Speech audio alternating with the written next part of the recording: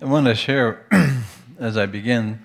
There are so many things. My mind is filled with thoughts, and I'm pregnant with all kinds of ideas and possibilities what can happen this year. But as we get into this message, I want to say if it sounds like it's all over the place, it might be. Because it's just hard to get your head wrapped around all that God is doing. So there's a lot I want to share with you as we start the year. And as I do so, I want to finish up with the fact that we've just gone through a season to welcome the Savior, and we've opened our hearts, we've known those things, and yet I'm reminded of Martin Marty, a professor in the University of Chicago. Said something as a young Christian I heard, and I thought, I don't like that. He says, if you're part of the Christian movement, you go to church, you sing the songs, you watch the Christian movies, you go to Christian theme parks, you read Christian books. If you're part of that Red Book Conference movement, you do the things that Christians do.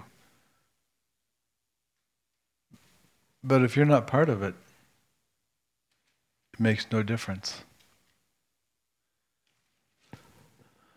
And he just kind of relegated us to the margin.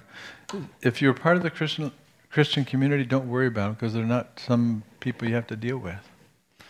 And I always thought that for a lot of people, they don't talk about their faith in a way that really is attractive.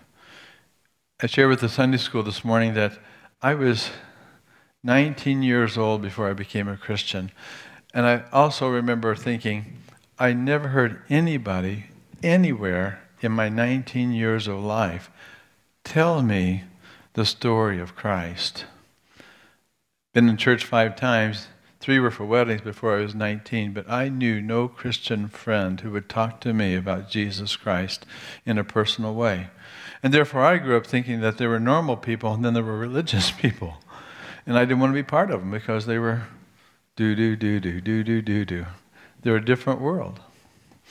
Well, as we get into the story that we're in, we welcome a Savior. And so Luke in the book of Acts, we started last fall, and we went through the process where this Messiah had come and was doing a work in Jerusalem.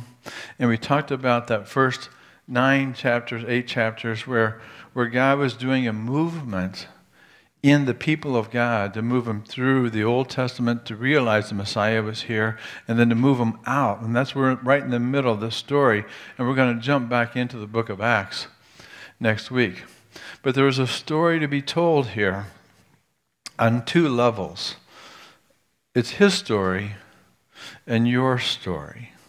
But as we get into the story, think about this year in 2020. How many times will you tell your story this year? How many times did you tell it last year? Well, there's lots of things that are coming up, and so I get really excited about this. But I wanted to organize my thoughts around 4 points, and we'll get enough interested, and you'll want to throw a shoe at me to say, don't stop there. I want to hear more about that, but I'm going to go on. But the 4 points are these. We want to look at this mission, the mission and the message of the story. What's God doing on earth for heaven's sake? What's God doing in your life for heaven's sake? Then we're going to look at the meaning and look at the relevance. Why is that important? Why follow Christ? You have to have a reason why you tell people. There's got to be some motivation that you've got. And that's the third part. We'll look into why do certain people want to talk about Christ and other people are scared to death to talk about Christ.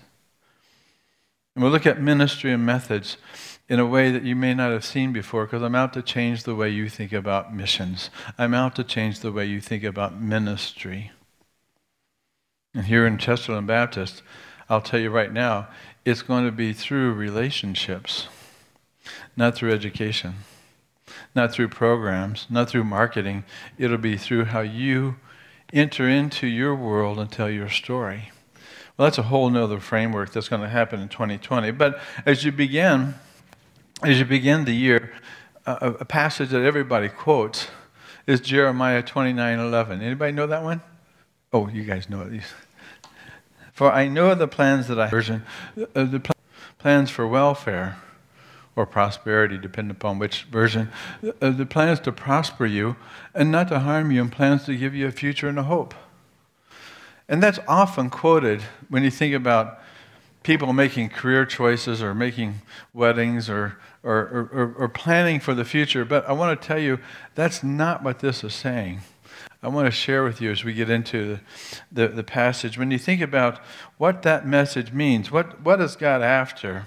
We're going to look at the first part, the message and the mission. What God wants to do is to mobilize, get people's feet shod with the gospel, so that when they move, they go out and they proclaim peace on earth.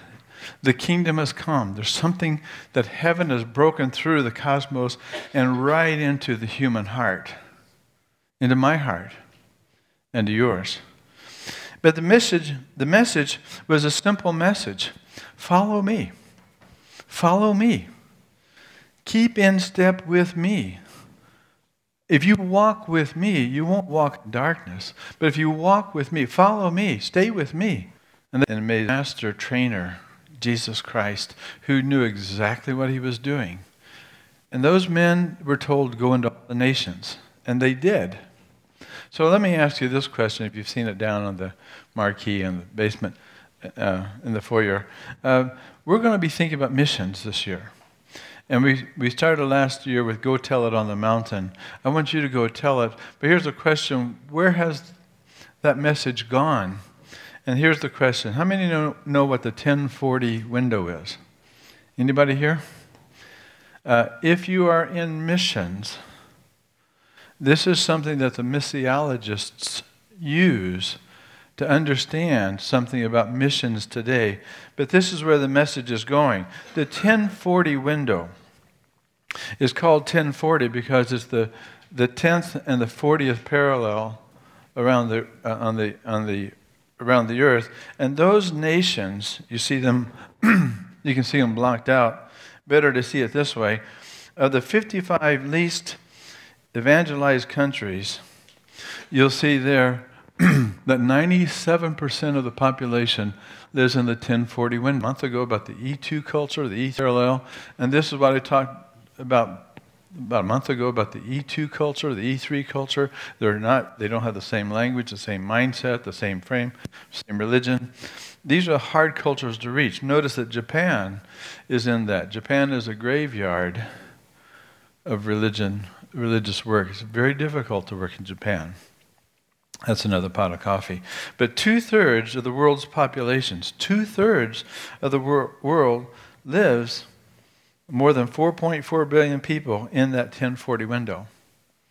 And what it means is that 90% of people in this window have never heard of the gospel of Jesus Christ. They've never heard it once. When I was in Colombia, South America, I went up to a mountain to visit a British missionary. He was a 6'4", tall, red-haired, white-skinned Brit with a red beard, and he was working among the Guambiano Indians. Small folks, dark-skinned, totally radical. And I took him a box of cookies. I went up to find, we're all smaller than I was, but I had never been around these people. And the Guambianos was a different group that all the men had black skirts, and they had a blue jacket on the top.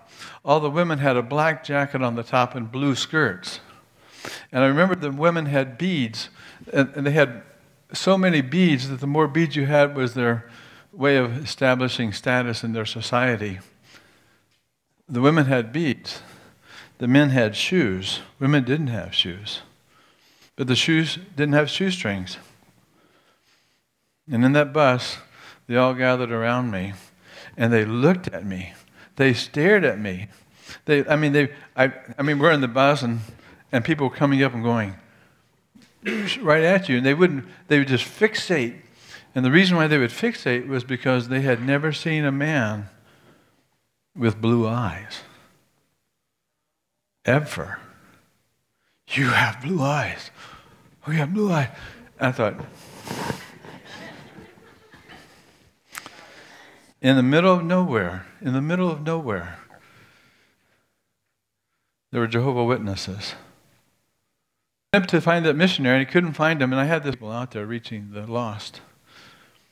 I went up to find that missionary, and I couldn't find him, and I had this cookie tin. I said, I want to give this to this missionary, but I went and met this couple, John and Mary, Juan and Maria, and they couldn't speak English, of course, and they could barely speak Spanish. They didn't speak Spanish. They spoke Guambiano. And so I tried to get through. There was an overlap. And I began to ask them about this missionary, and they said no. And then we got into a conversation about Jesus Christ. I said, have you guys heard of, is there a place around here that worships Jesus Christ? Well, we got through the worship kind of thing. Church, Jesus Christ. Have you heard of Jesus Christ? Oh, yeah, Jesus Christ. Yeah, Jesus. That's a new soap detergent. I've heard that advertisement. Soap detergent. They had never heard the name of Jesus. In the 1040 window, people don't know the name of Jesus. They've never heard it once, let alone the story. Well, how is God going to work there in the place that doesn't know? Well, God does work and is working there, which is another pot of coffee, which we could get into.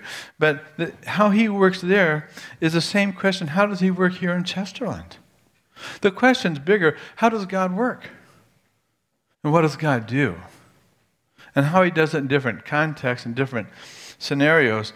Well, we learned through Christmas that the voice of God goes throughout all creation through the stars. And the voice goes out to all the earth, to the ends of the world. Beginning here, it goes out into your life. But what does that voice say? What is the message? What is the mission? What does the voice say? And what do you say when you have a chance? Now, okay, you guys know I want you to learn this, and I expect you to learn this. And so if you, Molly, you're free to be, you're excused from this next exercise, so don't worry about it. The guests, you're here, you don't have to worry about it. But for the rest of you, I'm going to give you a test. And you know the test. What's a biblical church? What does a church have to know, in my mind, my thinking, to be a mature, fruitful, growing, healthy church? There are 5 things. What are they? What's the first one? You got 2. You're working on it. I want you to know this. I would give $1,000 away to each of these. These are so powerful that if you don't know them, you're not mature. You're not mature, spiritually mature, to be involved in anything beyond just learning. You're in a discipling mode. What are the 5? First is Christ. Yeah. Christ-centered. It means that if you're healthy, you're focused on Jesus Christ. Your relationship with Christ is everything. And then the second thing is, which means God has spoken. And what God's voice has said is the authority, is the revelation. You would not know the Lord without the Lord sharing himself with you. He's a communicator. That's why the Holy Spirit uses the word. What's the third one? And that message is our missions, to follow Christ, to make him known, to know that when you follow Christ, you learn things about the gospel that you would never hear in the therapist's office. You're mine. This one is born in Zion. I'm going to bless the socks off of you. And because you have forgiveness, you have the kingdom resources, you have so many things. The redemptive story, God has bought you completely so that when you die, you don't have to worry about going to heaven because you've received Christ. And that blood, and we've talked about the forgiveness of sins is yours. It's all there in the gospel story. But it's not enough. There's more. What's the next one? It means that the message is taking hold in your heart in such a way that there's got to be radical change in your spirit. In such a way that you're not just an institutional church. You're not just a formal political, theological, doctrinal box. You're restored because the Lord has touched you in a personal way, that which you weren't, you can lay beside. And the old things are past and all things becomes new. The work of the Spirit of God is to restore the human heart. And yet often, as Jeremiah would say, they heal the wound of my people superficially, saying peace, peace, but there is no peace. And as a non-believer, I often thought, and still think sometimes, that Christians have to pretend that God has done more for them than He actually has. I'll get into that in a minute. But the last one is what? And this is how God works. God works through the relationship. So the first three are His part. The last two involve us, that we move into a movement with the Spirit of God, that He's working among us, that it's more than just head knowledge, a cognitive awareness, philosophical, intellectual. If that's where you are, that's where you are. It's your head, but it's got to include something else. And therefore, that passage that we miss is Jeremiah 29:11. You know the plans I have for you. Well, what are those plans? We don't go a little further, but Jeremiah did. And so notice it says, I know the plans that I have for you. Are you getting on there? I'm punching it here. Maybe you're not getting up there. You get that one? Maybe. So anyway, okay, I'll let Ryan get back there. So I know the plans I have for you. But notice the context. He says, this is what the Lord says. Get to the next one, Ryan. This isn't going down so fast. This is what the Lord says. When 70 years are completed for Babylon, I will come to you. God moves. And He will fulfill my gracious promise to bring you back to this land. Israel had failed. Israel was faithless. Israel was not the one to be the obedient, trusting, and therefore they were discarded. They were taken to Babylon and held captive. But He says, I know the plans I have for you, captive. I know the plans I have for you, failed one. I know the plans I have for you, faithless one. I know the plans I have for you that don't even care to think about me. That I put you in the extra. I know what I'm doing. I know the plans. Then you will come and call upon me, and you will find me. You will pray to me, and you will seek me, and you will find me when you search for me with all your heart, and I will be found by you.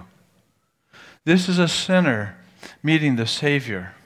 This is the plan that He has for you, that you know Christ in such an intimate way, that you know Him when you have failed, when you know that you are weak, and He comes to you and you pray. There is some other plan that God has got besides making you get your job promotion or your kids' health. There's other plans, and this is the plan. And this is what's going on in the book of Acts. Now let me go real quickly.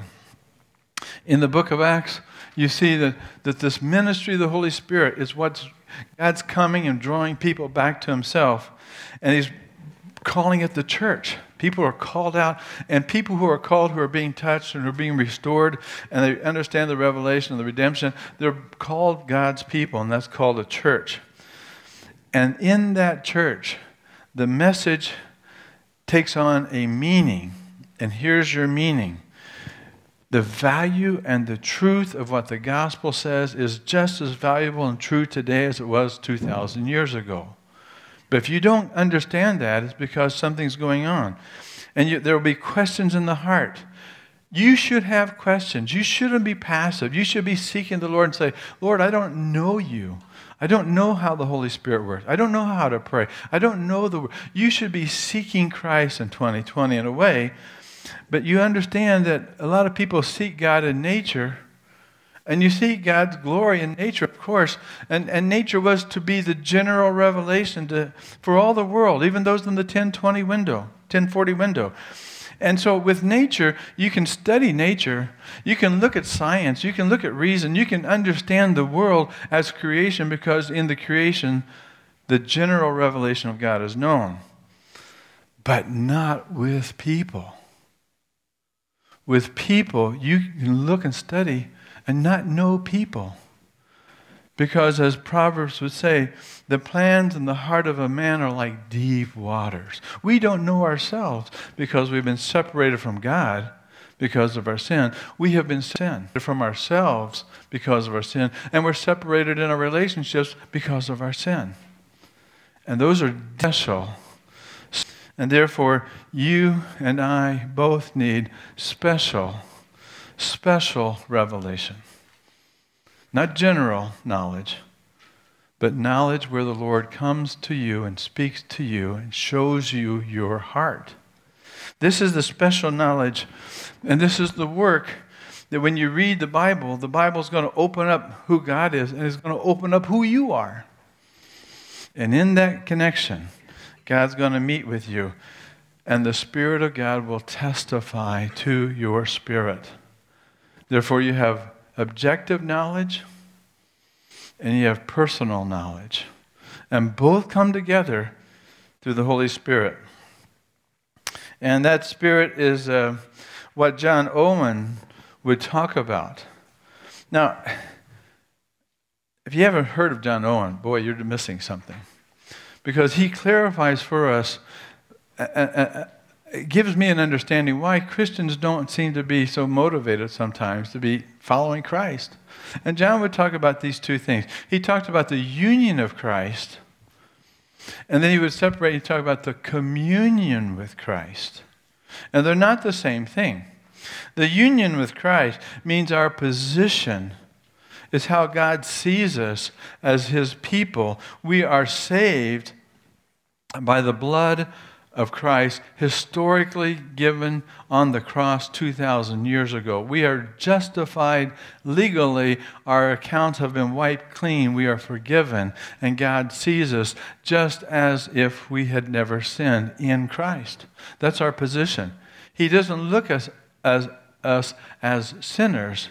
He looks at us as saints, as sons. But the communion is different. The communion is your experience. It's not just the objective position, it's the subjective condition. Justification is by faith, but our communion is conditioned upon your response of faith, your response of obedience, your trusting, your learning, your walking with Christ. And therefore, as you get into the passage in Hebrews 12. In Hebrews, let me jump down here. I hope I didn't miss that. In Hebrews, that's not the right one. In Hebrews 12, let me jump back up if I can find it. It's covered here. In Hebrews 12, he says, let us run that race with endurance, fixing our eyes upon Christ. I'll just go with this one. You can't see it. I don't know where that bird came from. But since we are surrounded by the Holy Spirit, just been in there. Since we have been surrounded by a great cloud of witnesses, it says, you can't see it. Let us lay aside everything that hinders us. Now that's the point. Let us lay aside that which hinders us, encumbers us, and the weight that burdens us, that ensnares or entangles us. This idea of laying aside. How are you going to lay aside your sin apart from the Holy Spirit? Well, we'll try, but we don't know him that well to do that. But laying aside means that you actually lay hold of it, take it, and put it someplace else. The idea of put away to put in another place. You can't get this one. We're going to get another pad here next week. The idea that the word apothethomai is the same word for apothecary. It means that these medicines that would heal would quickly be destroyed unless they were stored in a place. And so they would put in the market, there would be a designated place for the medicines to be put aside. Well, the idea to put aside, to put in a place, just like those cloaks that were taken off when Saul was watching Stephen being killed, they laid a hold of the robes and laid the robes aside so they can kill Stephen.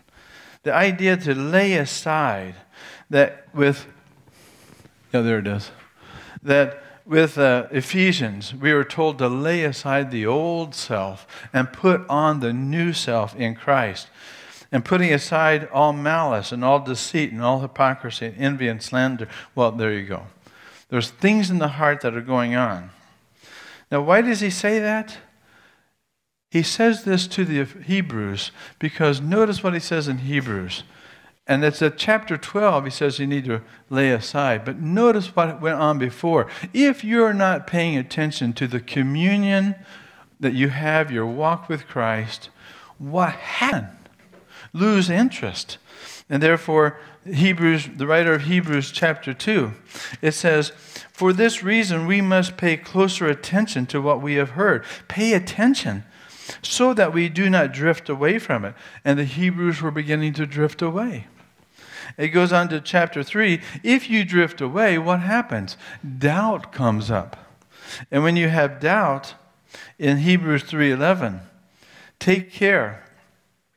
It says, if you hear the Holy Spirit today, if you hear his voice, do not harden your heart.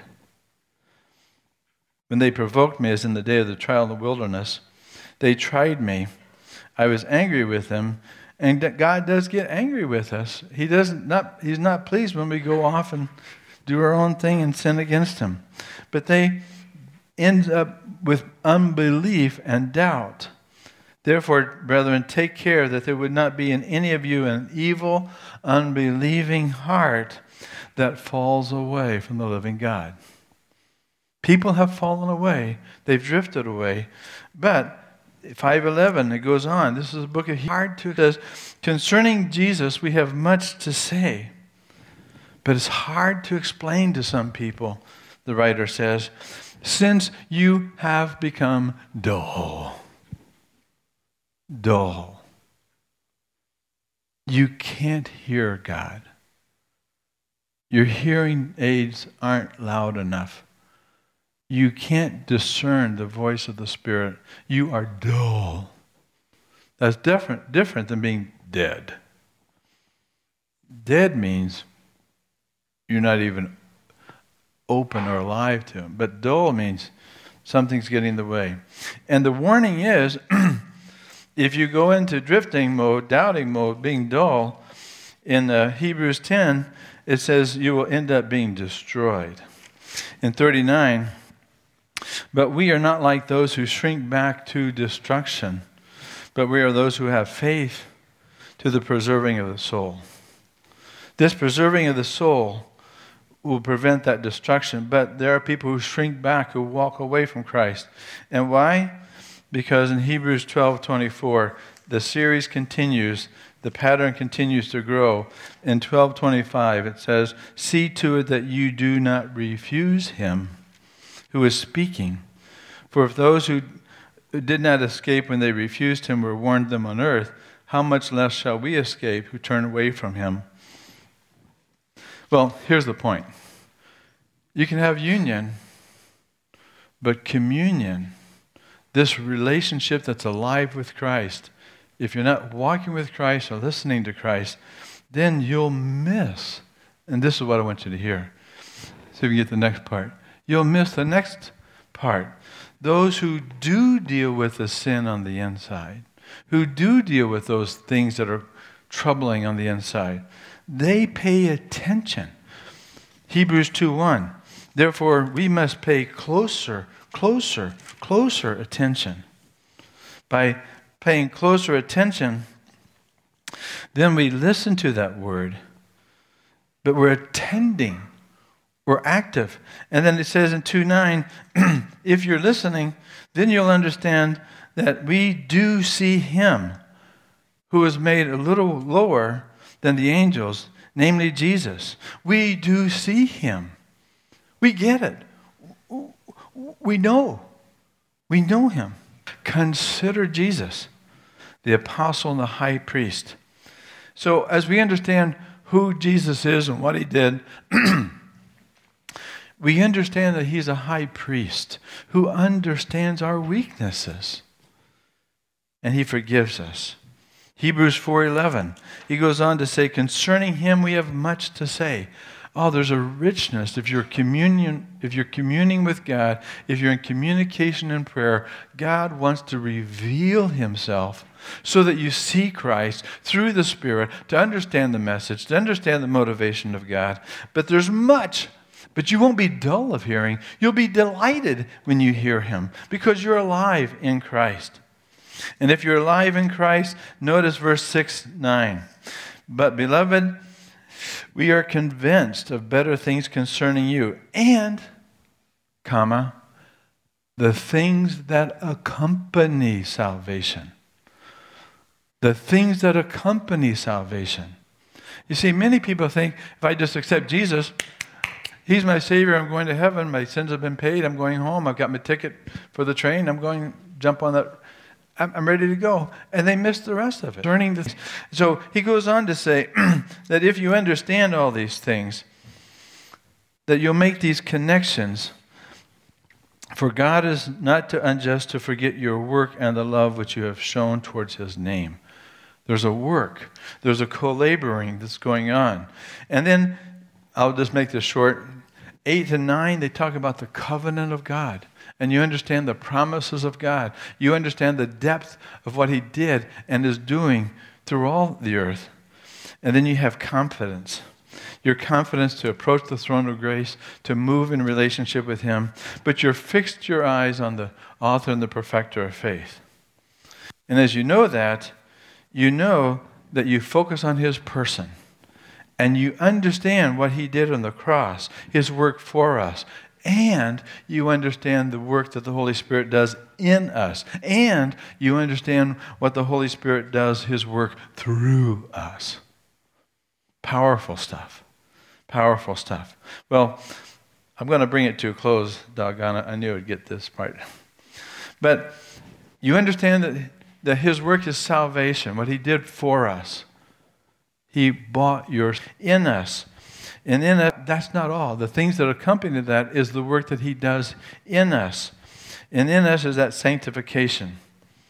And that sanctification will mean this, that you understand, as Paul would say in Romans 2, do you think lightly of the riches of his kindness and his tolerance and his patience, not knowing that the kindness of God leads you to repentance? Do you know the kindness of God? Where will you know the kindness of God? When will you feel that most in your experience? Let me tell you where. It's when Christ looks at you in your sin and still delights in you. He loves you. And your sin is not going to stop him from loving you. And that kindness will break your heart. Because nobody looks at you in your sin with kindness. They'll look at judgment.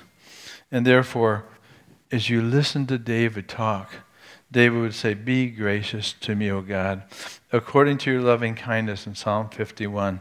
And in the kindness of God, in Psalm 51, David met the grace of Christ. And as he would say, in my sin, my mother conceived me, but behold, you desired truth in the innermost being.